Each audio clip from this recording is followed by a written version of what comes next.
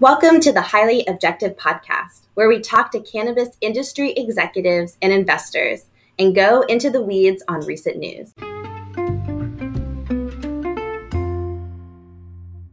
Today we have Gary Santo, CEO of TILT Holdings. Gary, good to have you on. Would love to kind of get an overview of the company and yourself. Sure, and thanks for having me on. TILT is a bit of a different story when it comes to multi-state operators. Half of our operations do touch the plant. We have operations in Massachusetts, Pennsylvania, Ohio, and we're building out in New York. And they're your traditional MSO style. In Massachusetts, we're fully vertical, so we have cultivation and manufacturing and 3 retail stores. In Pennsylvania, it's manufacturing and cultivation, so it's 100% wholesale. And then in Ohio, it's just manufacturing, so again, 100% wholesale. New York's under construction. But then the other half of our business doesn't really touch the plant whatsoever, and that's Jupiter Research. So Jupiter is one of the distributors for the C-Cell brand of vape hardware. So that's the ceramic core with sort of cotton wick wrapped around it. And Jupiter was instrumental in bringing that technology into the marketplace. That's a technology that's owned by a company out in China by the name of S'more. It was predominantly used in the nicotine space, but our chair of our board, who at the time was the CEO of Jupiter, he saw an opportunity to bring that into the more viscous cannabis world and spent a few years working with them in the lab trying to figure out how to do that. So as a result, that part of the business not only distributes a very successful line, it's one of the top vape lines out there, but also has a complete R&D lab and is responsible for about 700 relationships that we have with Canadian LPs, US MSOs, and independent brands. And it's been a B2B play that almost serves as the basis for our differentiated strategy as a company going forward. So like I said, about half of our revenue comes, a little more than half of our revenue comes from that part of the organization. The rest comes from plant touching, and certainly plant touching is starting to ramp, as you might imagine. So a bit of a different story, different play, more diversified, but it allows us multiple touch points. And to put that in perspective, probably about 43% of our revenue comes from people who are customers of both our plant touching and non-plant touching businesses. So they purchase the hardware from us, the packaging from us, and then it comes over into the markets where we have plant touching operations where we fill it, cap it, and then help sell and distribute it. So it's a nice ecosystem that we offer our partners. Yeah, and since you're competing with some of your plant touching partners, and they're also a customer of Jupiter Research, do you have most or all of the MSOs as customers today? Pretty much. I mean, I think what's important is we try not to compete. So you think about our footprint, we're not the type of MSO that talks about retail sales and how many sales per square foot and how many stores do we have. We sort of came along as a wholesale provider by happenstance for all intents and purposes. There was some slowness to getting all of our licenses activated in Massachusetts. So up until the middle of last year, we had our cultivation and manufacturing facility, 100,000 square feet. And then we had one store open on medical only. So instead of most MSOs who tend to try to push as much through their retail channel, we were pushing everything through our wholesale channel. And it was a good time to be a wholesaler. Frankly, about a year and a half ago, I could put a pound of flour into a bag and sell it for almost $4,000. Now that's come down, as you might imagine. I don't think we ever get to California levels here on the East Coast. I think the outdoor grow is just not readily available to us. That said, it's down significantly. So we made a pivot to not compete with the MSOs, and this started January of last year, but instead be a supplier, to be competing for that 30% of the shelf space that just about every MSO dedicates to third-party products. And to this point, they've had to sort of cultivate what that third-party product, what that curated portfolio looks like. Our job is to sort of roll in with like the Frito-Lay truck and say, I've got something for you at every stop. Not brands that are ours necessarily. We're partnering with brands. These are independent brands who want to come from the West Coast to the East Coast and who are trying to create that Coke or that Pepsi, that national brand that some have tried but have struggled with. And I think by doing that, it's allowed us to be a true supplier and partner to our MSOs and the Canadian LPs and not be competing with them. Because yes, in Massachusetts, we have our 3 stores because you have to. But frankly, we're the inverse. In our stores, about 70% of our shelf space will go to third-party product, and only 30% will go to any of our house branded products. Yeah, and I think that partnership approach is a pretty differentiated one. I think it's you guys and Ascend that probably have the most partnerships with third-party brands. Tell me more about when you sort of shifted towards that strategy and sort of how you chosen your partners. You have some very interesting one. I heard the panel you did at Benzinga 2 months ago, and you are a great partner to Old Pal, and I heard Rusty say that you basically don't prioritize your own brands over their brand, which makes you a great partner in those markets. And obviously recently with Heisman, so you have some very interesting partners. So we'd love to hear more about that strategy and evolution.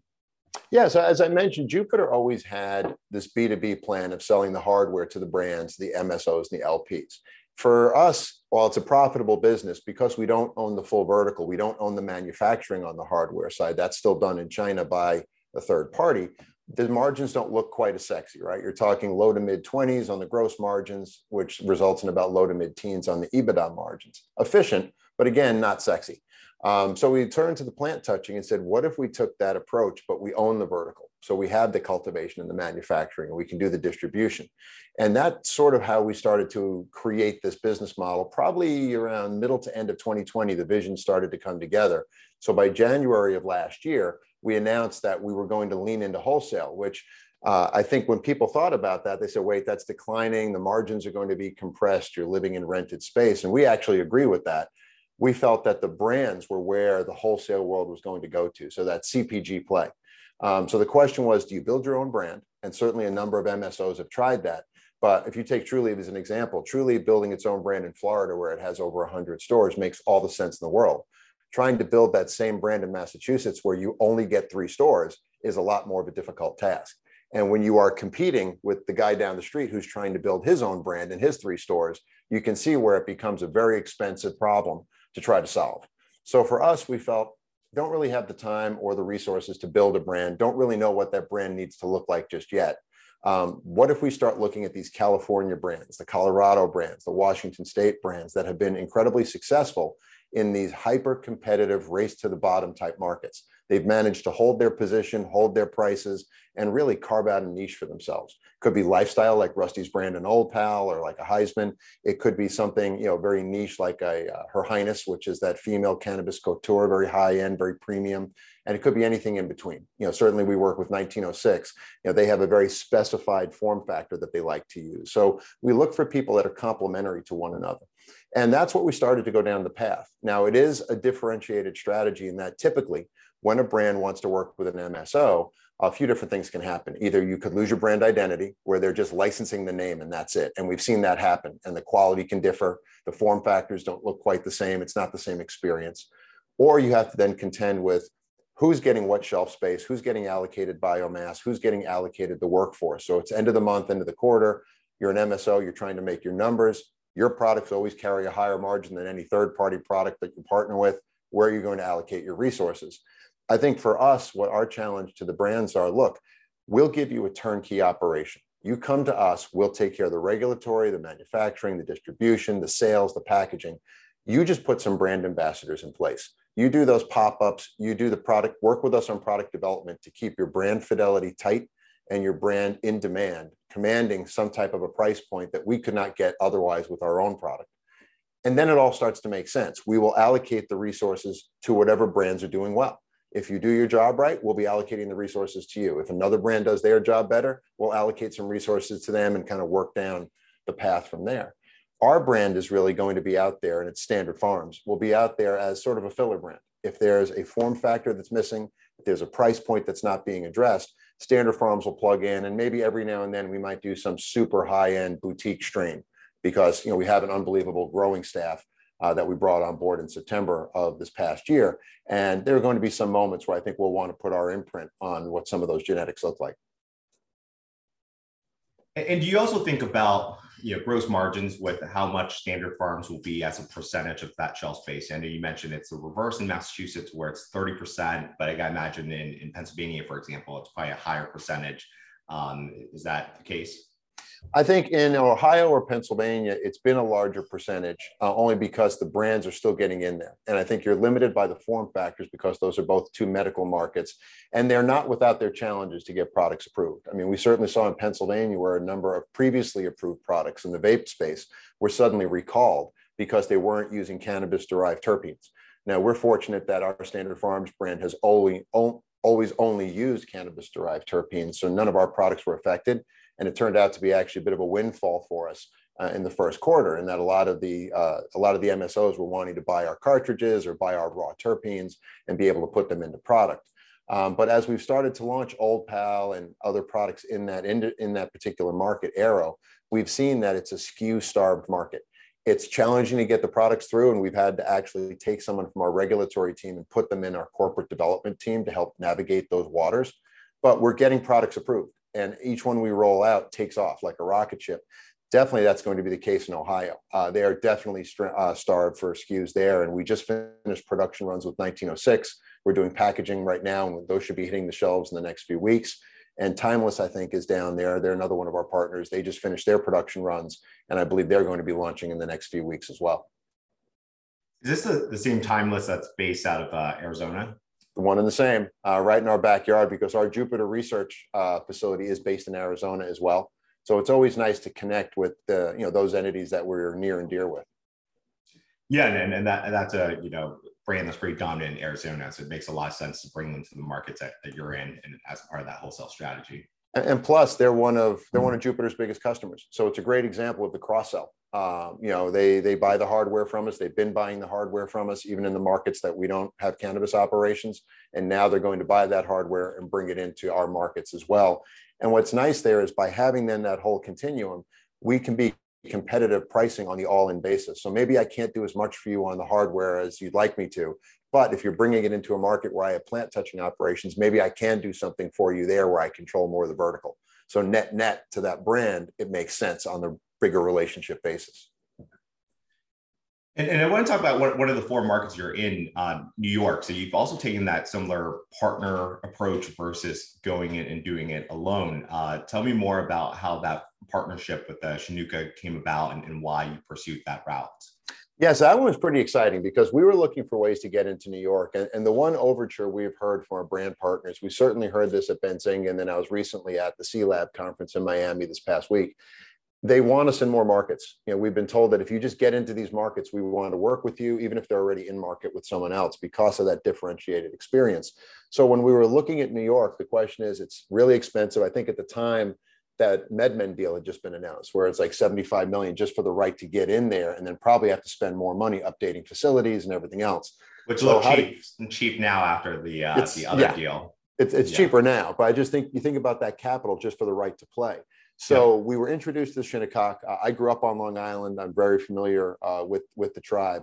And I did not realize that they were looking to get into the cannabis space, and they had been working on it since really 2015. And what impressed us about it was how thoughtful they had been really in trying to develop a cannabis program that could work very contemporaneously with what was going on in New York State.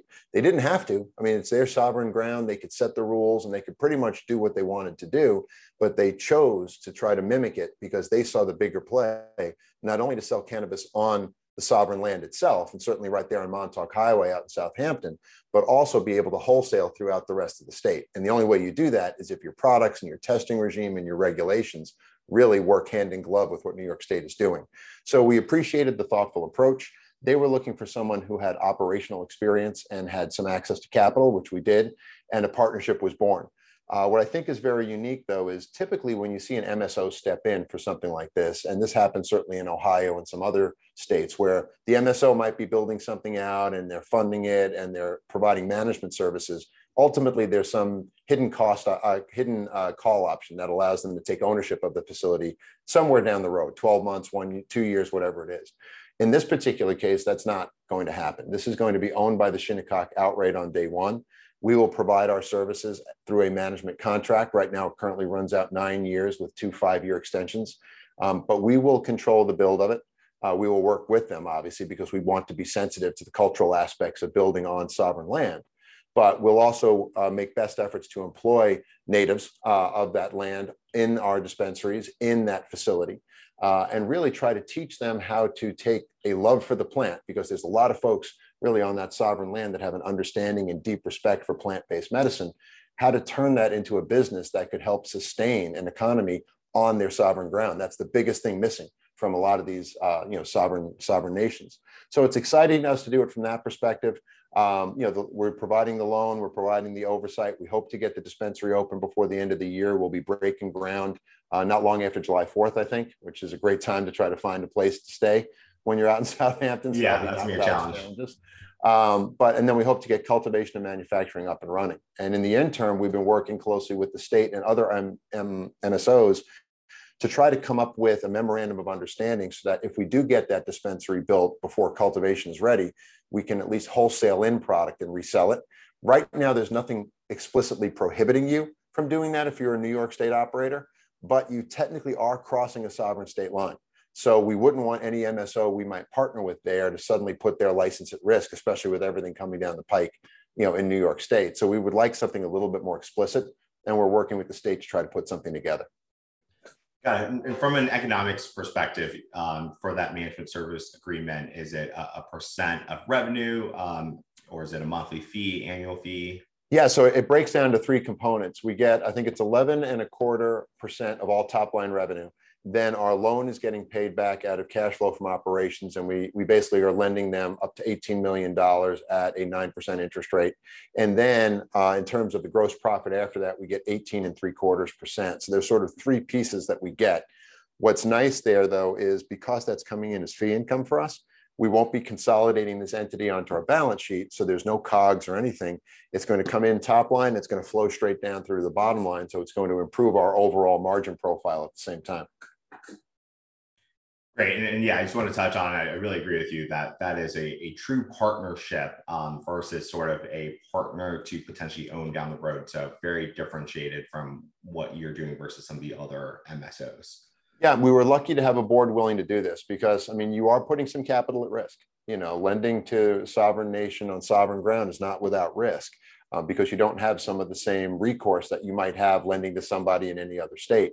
But the reality is, I think from our perspective, when we try to do these sorts of arrangements, we want to make sure that we're providing value. If we're going to lean into social equity, there's only one way to lean in, and that's all the way. And I think trying to come up with ways to mask what is really just, hey, I want to take advantage of the situation just to get into New York. That's not how we structure this. That's not how we intend to structure it. Our partnerships, whether it's with the sovereign nation, whether it's with our brands, both sides are incentivized to do well. And if both sides do well, then basically we've achieved what we're hoping for. And going to that sort of credit side of things, recently last month you did a deal with IIPR for $40 million across PA and Massachusetts. I think that's supposed to reduce your debt load by 50%. So I think that's about what, like 45 million in debt right now. So right now, the total amount before we did the deal was about, say, 75 million. So we're raising right now, it's about 55. The second piece should close by the end of this month. That'll net us about 42 million, give or take, because we had to finish purchasing the Massachusetts property. So we owned it for a split second, and now IIPR owns it. So about 42 million will go towards that. Half of that 75 was coming due this November. So that'll be taken care of. And then the rest will go over. Now, what we've had in the interim is the combination of those two debt instruments that we currently have are a combination of friends and family and people who are equity holders of the company. I figured since it's at 8%, I was going to say that's really cheap relative to what the larger MSOs have interest rates at. Yeah, so half of the debt is held by Jupiter sellers. So when Jupiter was purchased by Tilt, it was for a combination of cash, equity, and then a seller's note. So that's one piece. Then the other piece are folks who also have warrants or already had equity interest. So there's been sort of a renewed spirit with the business model, seeing how things are starting to take off. We've had a number of those investors come to us and say, hey, we'd like to stay in, whether it's a new note altogether or we just amend and extend an existing note. So we're working right now with those parties to figure out, okay, how much really wants to roll? Do we end up just taking every dollar we raise and paying down debt? Is there an opportunity to keep a little cash on the balance sheet? So it's kind of a fun time. While the rest of the market is contracting, we're having sort of vibrant market conversations with our existing investor base, and then also looking at the funds that are coming in from IIPR. So I'd say before the end of the summer, we'll have our capital structure finalized one way or another, and we'll exit the summer really with a nice, good 2-3 year out sort of debt instrument. Yeah, it seems like that other junior debt is due in April 2023. It sounds like there's some potential to extend that, given friendlies. Yeah, I mean, obviously there'd be some amend and extend. I don't expect us to keep 8% forever. I think that was incredibly generous at the time, and the company desperately needed it. But I also don't want to have, again, I'm very big on trying to do deals that make sense for both parties. And when you're getting 8% debt in a market like this, If you can do it, great. If you're doing it to friends and family, I'd want to think about that. So you want it to be market based or inside a market, but you don't have to be egregious about it either. Yeah, no, that makes sense. And I think, just going back to your revenue growth from when sort of this transition happened, it's been looking pretty good. I mean, 158 million revenue in 2020, then 203 million in 2021. And then this year, you've already given an outlook of 255 to 265 million. So it's been very nice growth. And along with that, some nice EBITDA margins as well. And what I love is we haven't had to go out and acquire anything or buy that. It's truly been organic growth. And for us, when you look at kind of the second half jump we're anticipating, people are always asking, like, what do you think is going to happen in the second half? And all the MSOs are talking about this great second half. So obviously, everyone's hoping for some macro tailwinds. But in our case, I'm looking at the fact that we've got about 30 new genetics that are going to be popping in the next, I'd say, 30 to 45 days. In our Pennsylvania operation, we went from growing about 7 grams per square foot on a dry weight equivalent, which I didn't think you could do and actually say you had a garden. But we're going from that to about 50 grams per square foot. I think earlier this week, our production staff just let us know that we finally broke over the 50. So without adding anything, without having to increase the number of people we have working for us or add new space, we're now getting 7 times the production out of an existing facility. So it's truly organic growth. Now, there's a limit to that. At some point, we need to start expanding, and New York is going to be one of those first options that you'll see us do. And then the other piece is our brand partnerships. We're going to be activating roughly about 100 new SKUs between now and the end of the year. So there's plenty more that Old Pal wants to do with us, and we're working with product development. We recently rolled out their brownie, which was something that we created in our kitchen together as a collaborative effort. I know Her Highness wants to expand their SKU set. Timeless is going to be coming to market. Toast is going to be coming to market. Heisman's excited for the football season. So we're gearing up some genetics to have ready for that. So we have a fair amount of SKUs that will be hitting. So when I think about what's going to make our second half into 2023 special, a lot of that is within our control. And if we get a positive tailwind on top of that, then we're happy to be in position A to take advantage. Yeah, and on that point, you mentioned earlier, your brand partners are requesting you guys be in more markets. So what's that outlook on that 5th and additional market for right now? It's really changed our view. I mean, I was focusing on this kind of Northeast corridor where you start to add pieces around, because you think about Ohio, Pennsylvania, New York, and Massachusetts, you have a little nexus there. And in the event legalization were to occur, I love having my assets all within a few hundred miles, because then I could sit there and be very tactical. I've got one centralized grow team, one centralized production team, and one head of all plant touching operations. And they can basically get to all those facilities. In the span of a week, they could be at every single one of them without having to take long flights and everything. And I like that. It's allowing us to standardize what we do. And should the time come when we can cross state borders, I can use my high-end grow in Massachusetts for the boutique flower. I can use my translucent roof grow in Pennsylvania for biomass. I can be very tactical. That said, with these brands now coming to us, states like Florida, Illinois, Michigan, Missouri start to look interesting, because if I know I either have an embedded brand that's ready to come work with me, or a brand that wants to get in there and is going to devote their marketing resources to really launching, suddenly now I have a better ramp than if I were trying to come in with just a standard farms product and grow it organically. So I think it gives us sort of a second viewpoint on that. And it's exciting. It's a time right now where there's a lot of different assets coming online for a lot of different reasons. I think there's a lot of creativity going into these deals. It's not just about like in 2017, 2018, when who could write the biggest check, and then try to earn out. I think there's some opportunities there for us to be really, really tactical about which states we decide to go into.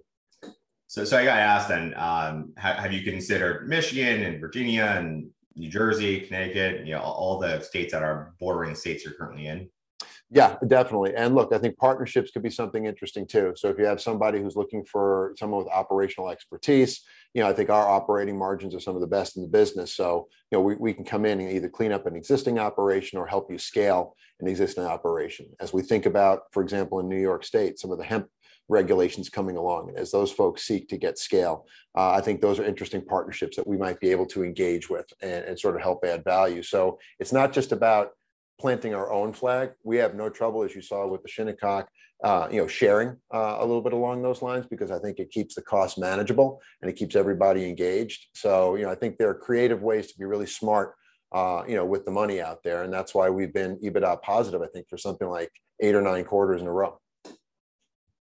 And then of those partners that aren't in your portfolio today, you have the slide in your investor presentation about bringing California brands to the East Coast. What brands out there that aren't partners today would you like to become partners? That's a tough one. I have to be careful because my head of corp dev will come through this phone and bang me over the head if I start spouting out brand names. But I think when we started this process back last January, it was us making all the outbound calls, and certainly no one was really talking CPG. I mean, some of the MSOs were, I think, Boris Jordan was one of the first ones. But really, the turnaround has been when we were down in Miami at Benzinga, we had 41 meetings that we took, most of which were with brands all wanting to work with us. And for us, what we're trying to develop is sort of a grid. There's only so many form factors out there, and then so many levels of quality and price points. For us, what we're trying to do is have as well-rounded a portfolio as possible. We don't want just all ultra premium high end, because I think one of the things that a lot of companies said in the early days was they equated quality and premium together, as if you could only get quality if you went to the upper left quadrant and had the most premium. You can get quality pretty much at every step of the way. And the best part is if you can get consistency. And that's something that we pride ourselves on. Consistent quality for wherever you are in that continuum. So as we look at the brands out there, we're trying to see, do they complement each other? There'll always be some overlap, but we don't want everybody competing like 5 pre-roll guys or 7 edible guys. So instead, looking for brands that have a definitive architecture. If there is a celebrity involved, and Heisman's a great example, is that celebrity truly engaged? Is there an origin story? Are they involved? And you can't find somebody more involved in their business day to day than Ricky Williams is with Heisman. And I saw you guys did a panel just last week. So yeah, and he's a blast. I mean, I never really fully appreciated just how deep his medical knowledge goes on this level. So it's really great to see folks who are plugged in, because that means that they're always thinking, they're always adapting. They're not just riding some near-term celebrity pop. And that's not very interesting to us. Even in the near term, that's not interesting. So we look for brands like an Old Pal. That you get that whole lifestyle vibe. You look at a Heisman, right? And they're looking at the medicinal purposes and how you can build it into your daily life and bring it into the sports regime. I think those are the kinds of things that get exciting to us. The edibles, you look at a 1906, which it's a swallowable, so I wouldn't necessarily call it an edible, but they're very intentional relationships. And right now, I'd say we probably have about 24 brands who are wanting to do business with us, and some we're going to have to politely say no to, and others we're going to lean into. We typically like brands that have a little bit of a track record too. So I think Heisman is one of those few that we're probably taking a little bit of a flyer on, and that they're not fully built out the way an Old Pal necessarily is, right? Right, like they were still pretty early when they launched in California. So you guys essentially are taking them on at a much earlier place in their life cycle than where Old Pal was when you guys did that partnership. And it's fun to do a few of those. We did that with Her Highness. I think it makes it exciting. It keeps it vibrant. And if it's something you really believe in, I think it makes sense. In other instances, something a little bit more built out. But once they come into our group, really, there's so many opportunities, even to do collaboration between our brands, to do some of those special runs, like those television shows you always see where they bring 3 different shows together into one special evening. We could do something like that with some of our brands. So, I fortunately can't name names. I wish I could. But, at this point, I think we tend to bring on a lot of our brands the first half of the year, and then we want to activate them and get deep with them in the second half of the year. And then the cycle begins again, as we exit this year. So, those conversations continue, though, on a daily basis. Got it. So you're having conversations now towards the end of the year. You'll announce in first half of 23, and then you'll start bringing them to market, call it later in 23 for any new brands. I mean, barring any special, situations, right? If someone comes along that's a brand we'd love to work with, and there's an opportunity to get them signed before then, hey, we're happy to do it.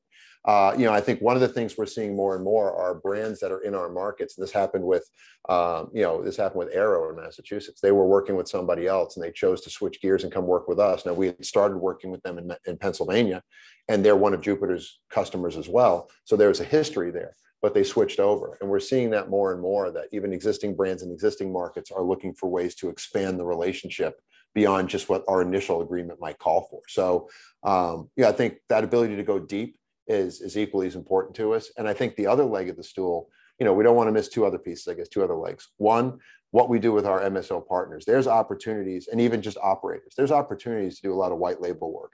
And this is especially important in a state like Massachusetts, where there are so many independent dispensaries that are not affiliated with an MSO. They might want a white label brand. And I know the labeling still has to show it came from, Tilt or Commonwealth Alternative Care or Massachusetts Shop, but still it gives them an opportunity to have their own house brand. It could be something we dedicate to them. It could be some blend or something unique for them. So there's opportunities to do work there. It's not quite the same as a brand partnership, but again, it's an opportunity. And then on the hardware side, we're working on a couple of, I think, innovations. We love disruptive technology, and we think that, when you look at the vaping industry and the high viscosity ones out there, it seems like that's run its course. There's still a place for it, but as we look towards the high terpene extracts, you're seeing less viscosity. You're seeing hashes and waxes and shatters, and developing sort of that next generation of technology that's better suited for that, because a ceramic center with a cotton wick doesn't work well with a hash. I think our lab is going to be putting some things out that hopefully we can start talking about towards the end of this year and the beginning of next. So there's a whole hardware piece to it, that could also expand in the interim as well. Yeah, I mean, that's half your business. So innovation on that side of the business is huge.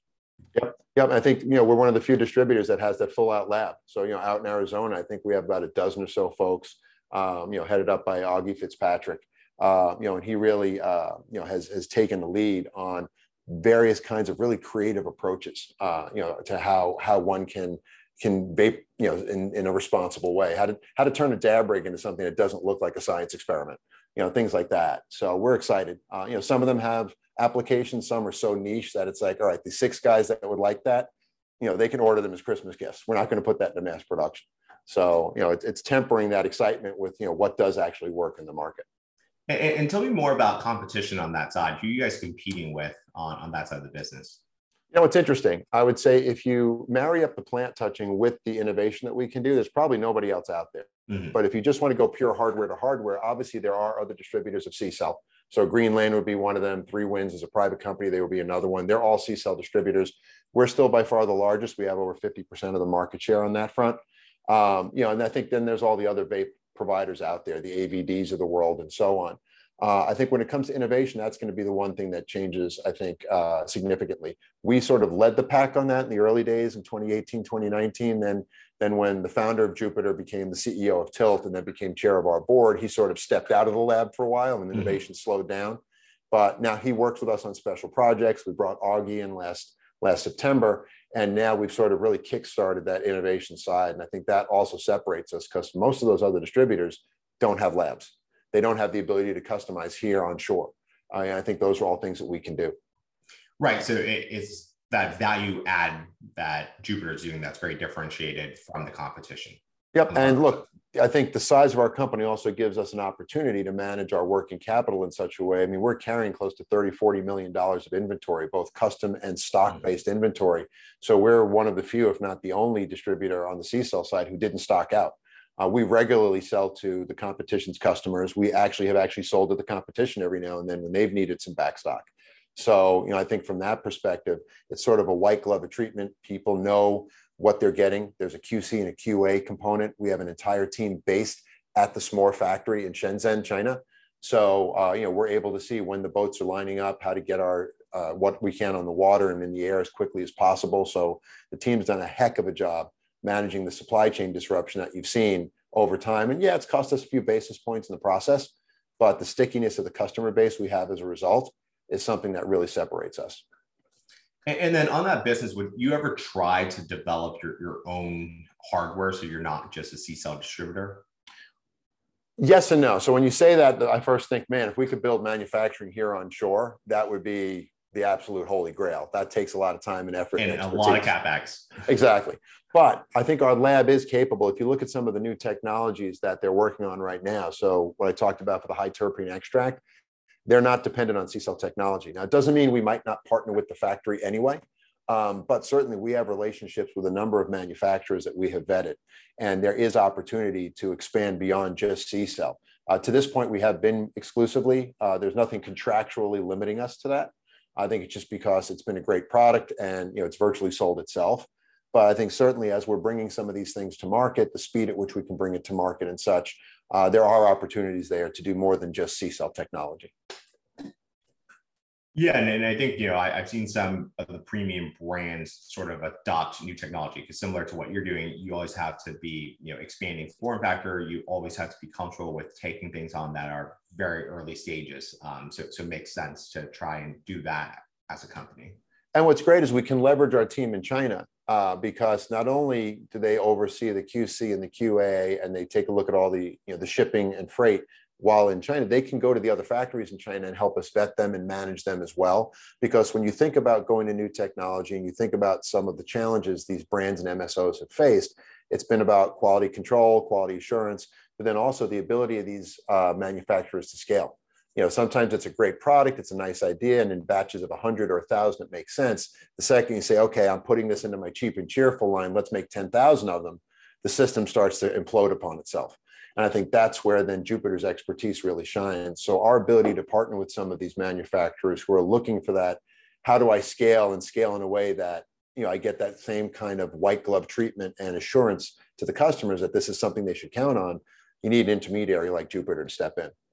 Right. And I think it makes a lot of sense. It's a one-stop shop with Tilt. If you're a brand partner who then also needs vape hardware versus going with one of your competitors and then also partnering with you maybe on the plant touching side or another competitor on the wholesale side. So it makes a lot of sense as that pitch. And I think it also allows us to go deep in the relationship because, as I mentioned earlier, if I can't do something great for you on the pricing of the hardware, maybe I could do something great for you on the plant touching. The other piece I think the brands are starting to come to us is sort of taking that Jupiter expertise on how to manage working capital and manage a warehouse to make sure things come in from China on a timely basis and get to where they need to go, has been on sort of packaging and swag. These brands, as they expand from California, their supply lines are not always the most efficient, right? They didn't really plan for this. They were good in the one market they were in. They were fine with that, but it tends to be a little messy.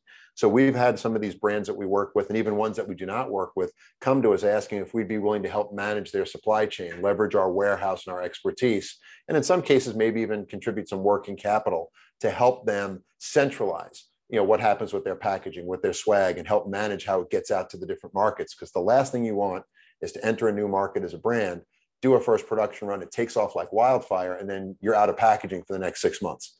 You go from the scarcity factor, which is kind of alluring, to just absolute customer frustration. So it's another way to sort of become that much more embedded into that ecosystem for brands and MSOs. No, totally makes sense. And I want to touch upon, the headquarters being Phoenix. So you mentioned, and we talked about everything kind of being in Northeast and Midwest, but your headquarters, and I thought that was just for Jupiter, but for the whole company is actually in Phoenix, Arizona. So how do you manage the workforce across the US? It's interesting. So the headquarters used to be in Cambridge, Massachusetts, because a lot of the former management team sat here on the East Coast. And that's what I thought. So I actually, this is new to me that HQ is Arizona. Yeah, so the chair of our board, Mark Scatterday, when he stepped in as CEO a couple of years ago, he's based out of obviously Arizona. Jupiter was his company, so they very quickly moved the headquarters out there. And then Mark hired me and decided that I would succeed him. We still have our Cambridge offices, so stay tuned. But I don't mind. I go out on a monthly basis. In fact, I'm going out next week. I try to get to all of our sites whenever I can. I think it's important for connectivity. Our CFO sits out there with the finance organization. So, it's not a production facility out there. So if you think about the kind of attention they need, they're a great, well-oiled machine out there in terms of their marketing, their production, the lab work, and their ability to manage supply chain and distribute and sell. They don't require quite as much hands-on as, say, our plant touching operations do. So I have no trouble with us being split between the two coasts. It's good to have sort of that satellite. Not great to go out there in June, July, and August, but absent that, it's great to go out there. Totally agree. And I'd probably stretch that to like May and like September as well. Yeah, I'm going to be hating it next week, I'm sure, the second I step outside. So yeah, definitely. So is it pretty much distributed between that Cambridge and Phoenix office, or is it like ops and finances in Arizona, and then you have your team and IR and corp dev and some of the other team in Cambridge? So we're sort of scattered throughout the East Coast. So Cambridge is our central spot where we all get together. But technically our head of corp dev and our head of R&D, they sit down in Miami. The COO, myself, and then also the head of IR, we're here in Massachusetts. Our head of plant touching operations, he sits up in New Hampshire and comes into town. It's very easy to get to. So we are spread out a little bit up and down the East Coast, but we can all get to Cambridge very quickly, at a fairly low cost. So, for us, I think we've learned to work remotely very well. I think COVID, if nothing, really fine-tuned that for us. So we grew up as a management team in the era of COVID. So it's sort of second nature to us to stay connected, even if we're not all coming into the office to see each other every day. So that was sort of COVID driven to be more distributed. Yeah, I mean, I joined the firm in July of 2020, so it was the weirdest interview process and onboarding I'd ever had. Just one day sitting in my home office, and suddenly all of a sudden now I'm employed by Tilt. It was different. Yeah, so I want to touch upon that. So you came from being a VP of IR at Columbia Care. I think you're the only CEO of an MSO I know of that came from more of the IR background. Tell us more about that process and sort of the thinking and how that's benefited you having that background as a CEO in cannabis. Sure, I have to be careful because I think our head of IR is listening, so I don't need a roadmap that puts a bullseye on my back. But I think IR always has a very unique place in every company, right? You don't really have a horse in any of the production or business line races, but you do tend to look at the entire organization almost as a CEO would. You're looking for how the pieces fit together, where the company makes money. You're focusing a lot on the financials, the operational excellence, because that's a story you have to be able to tell to analysts, to the investors out there, and you have to be able to tell it in a way that you can answer questions, not just I'll get back to you on that. So you become embedded in operations, you become embedded in the marketing strategy and customer service strategy and product development. So it's kind of a unique way to sort of almost ride shotgun with the CEO without having all the responsibilities of a CEO or a COO or a CFO. So I think it's actually more of a natural progression than people might think. I mean, some tend to think, oh, IR is just like super marketing or you're an analyst. And there's certainly some who are like that, don't get me wrong. But I think to do that job well, you've got that same purview. And I think it grooms you well. It certainly helped me, in all the companies I work for, whether I was in the finance industry working on both debt and equity, so having to look across the whole organization and then taking a company public on top of that. I think that was important. And my time at Columbia Care, being able to observe the operations and see how the pieces fit in this particular industry with all the regulatory hurdles. And then coming over to Tilt, the first thing they had me do is take a deep dive on the strategy. And it became pretty clear where we could go. And had I had a horse in that race, let's say I was all about plant touching or all about this particular product line, I probably would have had an inherent bias without even realizing it. But being where I was, I'm like, look, this is what's happening in the market. This is what's happening with the competition. This is our SWOT analysis for our core capabilities. Let's make the pieces fit. I think it creates a much more even keeled, or I hope it does, approach to the business. Yeah, I was going to guess that, in cannabis, especially with the low volumes that you have in the stock, that having someone from an IR perspective who actually knows the narrative and has repeatedly told that narrative over the years at, probably multiple different companies certainly helps as you want to draw attention to the stock and the company. It does, but also I think it gives you a little bit of a Teflon coating in the sense that there are some CEOs who just stare at the stock a lot. I've worked with some who said, I need an hourly update on the stock price. And it's like, you can't manage a company that way. There are times like right now, I was on a panel this past weekend and I said, look, I know we're public, but I kind of consider us private right now. There's not a lot of volume out there in all the cannabis section. None of us are valued where we need to be. We're at a deeper discount than others because we created our second act in the middle of the first dislocation in the market back in May of 2019, when the first management team that took the company public, the board removed them and brought in an interim team. And then ultimately we ended up with our new strategy circa 2021. But, that all said, you can't get distracted by that. If you try to manage the stock price, it's a problem. I've always believed that if you've got a good story and you run a company well on its fundamentals, whatever industry you're in, the investors will get there. And if you don't need to access that market right now, don't get distracted by it. Don't do all sorts of things designed to drive stock trading volume or things like that. Tell the street what's important. Don't make news, just make good decisions and report on those good decisions. And I think that gives me a little bit of a better temperament because, like I said, there are some out there who get very distracted by being a public company. Whether I'm jaded or not, I think I've got a much more even keel approach. And I'm fortunate to have surrounded myself with a leadership team. There's a lot of IR background in the leative team. They have worked at some point in IR. Yeah, so, I saw that. Even your corp dev person comes from IR. Corp dev, our COO, we have all had backgrounds at some point, have touched IR. So we get the joke. Yeah. So it's hard being a public cannabis company today. Hard to ignore where stock's trading. But let's ignore that. What are some of the challenges that you think you'll have to overcome to sort of hit your 2022 guidance? I think doing what we can with what we can control. I talked about a lot of those second half catalysts that are all within our purview, launching those SKUs, getting those gardens humming, continuing to improve our production levels. I think that's important. Staying lean is also important, not getting overwrought and adding a lot of bodies. So as we look to add these brand partnerships, that's what's so important. They're bringing in the marketing materials, they're bringing in the horsepower to do the in-store pop-ups and everything. So that complements what we've built out. I think staying focused, on where the market's going. Certainly, what we saw coming out of 2021 with our fledgling strategy, we only had about 17, 18 new SKUs and about another 20 SKUs that we took on from brand partners as we exited 2021. But what we did notice is the wholesale pricing and the demand for that stayed strong. We didn't have to discount that. Whereas our own branded product and the bulk flour that we sold, that did have to get discounted, much as you heard everybody talking about throughout the first quarter. So I think continuing to make the pivot, we entered last year, I think about 80% of what we did was bulk flour or bulk distillate, and 20% was packaged goods. We're trying to exit this year 80% packaged goods, 20% bulk. There'll always be a place for bulk, but we can't lead with that anymore. So continuing to, I think, bring that through the process. And let's face it, you've got agriculture, you've got specialty manufacturing, both of which are fraught with peril. So certainly keeping a close hand on how those facilities are coming along and taking as much preventative steps. And I'm so lucky with the team we've been able to assemble. They're on top of it. So it really is more of an update conversation as opposed to, hey guys, have you thought about this kind of a conversation?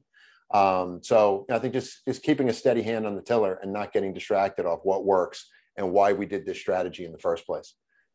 Yeah, because I see in the deck, for potential catalysts, there's one thing of the four that you can actually control, right? Federal legalization, not something you can really control. Safe banking, not something you can control. State market expansion, not something you can control. And M&A is probably the only one that you can kind of, control there of those four catalysts. And you got to be smart on M&A. There's a lot of things coming at us. There are brands that have asked, hey, can you buy us? And it's like, if we're not quite ready to think about that yet, we're going to be very discerning when we look at those things.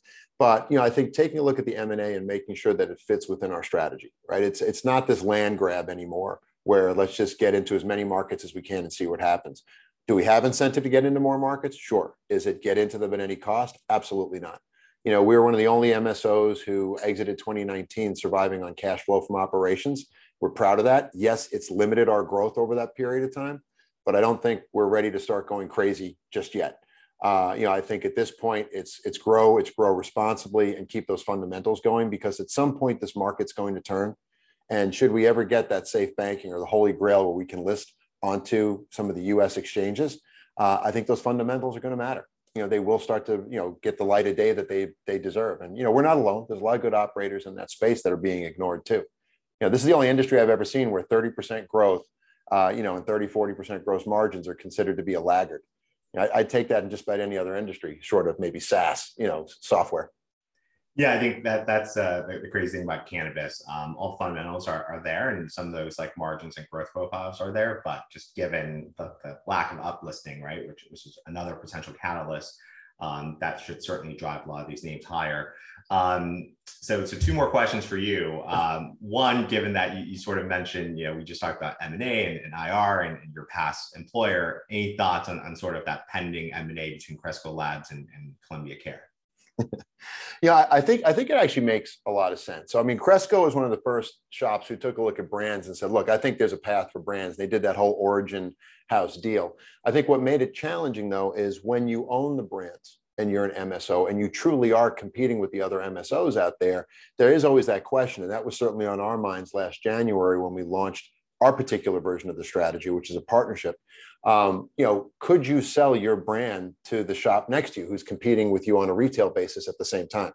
And, it seems like Cresco needed something to help accelerate that. They have some really good brands, but they were having trouble getting those really spread out into stores that weren't owned by them. Columbia Care, I think, was trying to come up with a brand itself because they had a great medical acumen coming out of the gates. I think they did a little bit of rebranding. They did that Seed and Strain line. But really, they didn't have that one single brand that was taking off yet. So to a certain extent, seeing Cresco with its house of brands now basically acquiring an incredible retail network, like in Columbia Care, it makes a ton of sense to me. Yes, there's some overlap. I get that. But at least now Cresco's not so beholden on trying to do that wholesale play. because again, they were too much of an MSO to really sell to the other MSOs. I think that's also been a cautionary tale for us as we look at that and say, all right, if we ever find ourselves acquiring a lot of retail, we better be careful because at some point we'll trip. Now, if we use our stores more like a Best Buy, where yes, Rocket Fish is our house brand and it's there when you need it, but we're carrying everybody else's brands, kind of a world of weed, if you will, then maybe that's not such a big deal because we're sharing our shelf space. And in Massachusetts, if you're an MSO and you purchase a lot from us, we will share our shelf space with you and help you extend beyond your 3-store limit. So, I think there's still ways to continue to be complementary, but I can certainly see why those two companies got together. And, fingers crossed they close that deal. Those deals always struggle down the last mile, but I think it's a great idea. Yeah, and in the sense of consolidation and sort of overlapping or non-overlapping footprints, I'm sure you guys have had outreach from potential buyers. What's the thinking on the company? Is it just to sort of grow with your current basis, or would you consider some selling if there was like the right opportunity? I'm still looking for that last Canadian LP that's dying to get a placeholder in the U.S. market and wants to just throw millions of dollars in that direction. Yeah, just one of those. I'm still waiting for that call to come in. It hasn't happened yet. But, I think overall, certainly we have had folks approach us. And, I think we take a long, hard look and say, okay, where are you? What's your footprint? What do your operating margins look like? So how much work do we have to really do here? And, I think so far what we've seen in just about every opportunity we've looked at is, I think our operational team could sweat those assets really interestingly. And then the question is, right, where are you valuing yourself? So I think there we like the idea of business combinations. Generally speaking, we tend to be the larger one floating out there. I think that whole non-plant touching side has really driven our revenue base. But I think we're open to just about anything on that front. I think I'm a little bit provincial in that I think I've got a hell of a team. I know every CEO says that, but I just take a look at the pedigree we have, and I know our team is meant to run a company bigger than the company we have right now, and that will come at some point. I'm convinced of that, but it'll be the right deal at the right time. I think we're in no rush to just hit the hammer and take the first comer. Yeah, and I think you can't have an exit in mind as a strategy. You got to go and continue to build your company with what you have. Exactly. And look, it could just be a combination of smaller people coming together. And I think as the big sort of combine and shed assets, I think there's opportunities for some of these smalls to come together and start to create that next mid-level that could grow a little bit larger. So, without having the heavy infrastructure overhead that a lot of our competitors have, we stay asset light. So, we are perfectly fine with 40, 50% gross margins. We're not chasing those 60, 70, 80% gross margins that the first movers had, because frankly, you're not supposed to have that in this industry. It's great that you had it, but if you're chasing it, that's tough. Yeah, no, totally makes sense. And the last question for you, since you're operating in PA, for this PA Senate seat right now that has some interesting characters in it. You have John Fetterman, who's very pro cannabis, and then you have Dr. Oz. Are you guys paying attention? Are you guys doing anything from a company perspective there? We're always paying attention. I think, we're very careful when you talk about lobbying dollars and things like that and throwing your support behind one candidate over another. I think they're kind of like the same way we approach our brand partnerships and our MSO relationships. The last thing you want to do is have the wrong person win after you threw all your effort behind one person.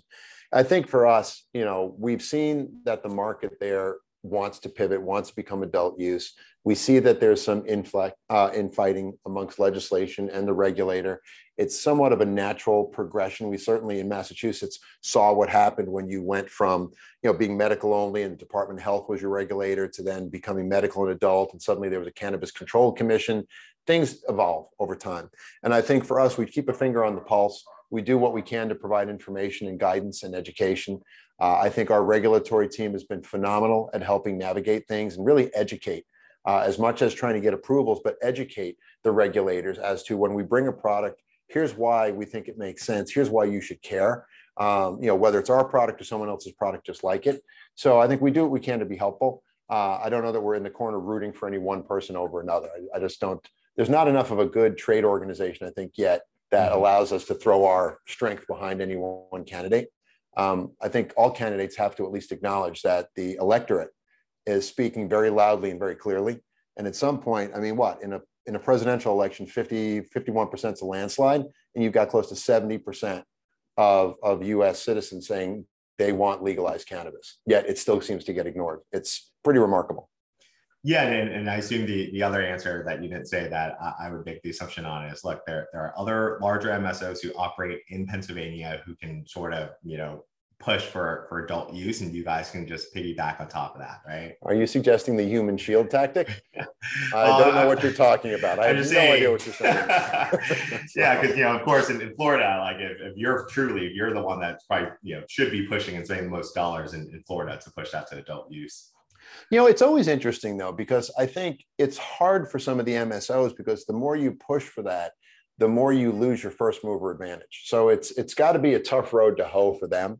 You might go from being exclusive or the largest or whatever it is, and suddenly, boom, you have all this open competition. And certainly we've seen it in Massachusetts, where all these non-MSO shops are popping up all over the place. So it's a bit of a fine line they have to walk. Yeah. But I think a lot of the MSOs are guided by folks who really believe that the rising tide does truly lift all boats. And the first mover advantage is great, but you need to have a normalized marketplace if this is going to really be a long-term successful industry.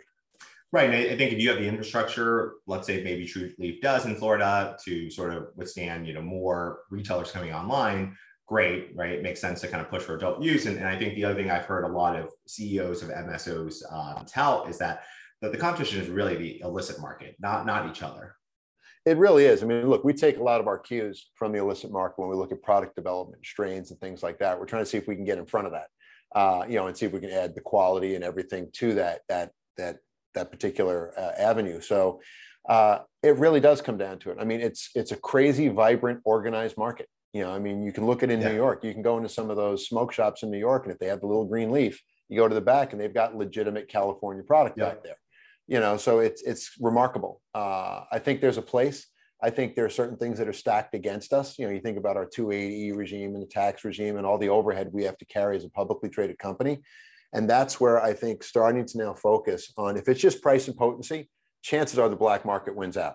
But if you're talking quality and consistency, the regulated industry has to be able to stake a claim there and stop trying to beat them on price and potency, beat them where it really matters, the consistency and the quality, the diversity of what you're able to offer, things like that. And I think we'll figure a way out. The deck's stacked against us a little bit right now, but I think at some point, we certainly saw this with the vape crisis back in 2019, when they figured out that it was the illicit vapes that were causing most of the issue.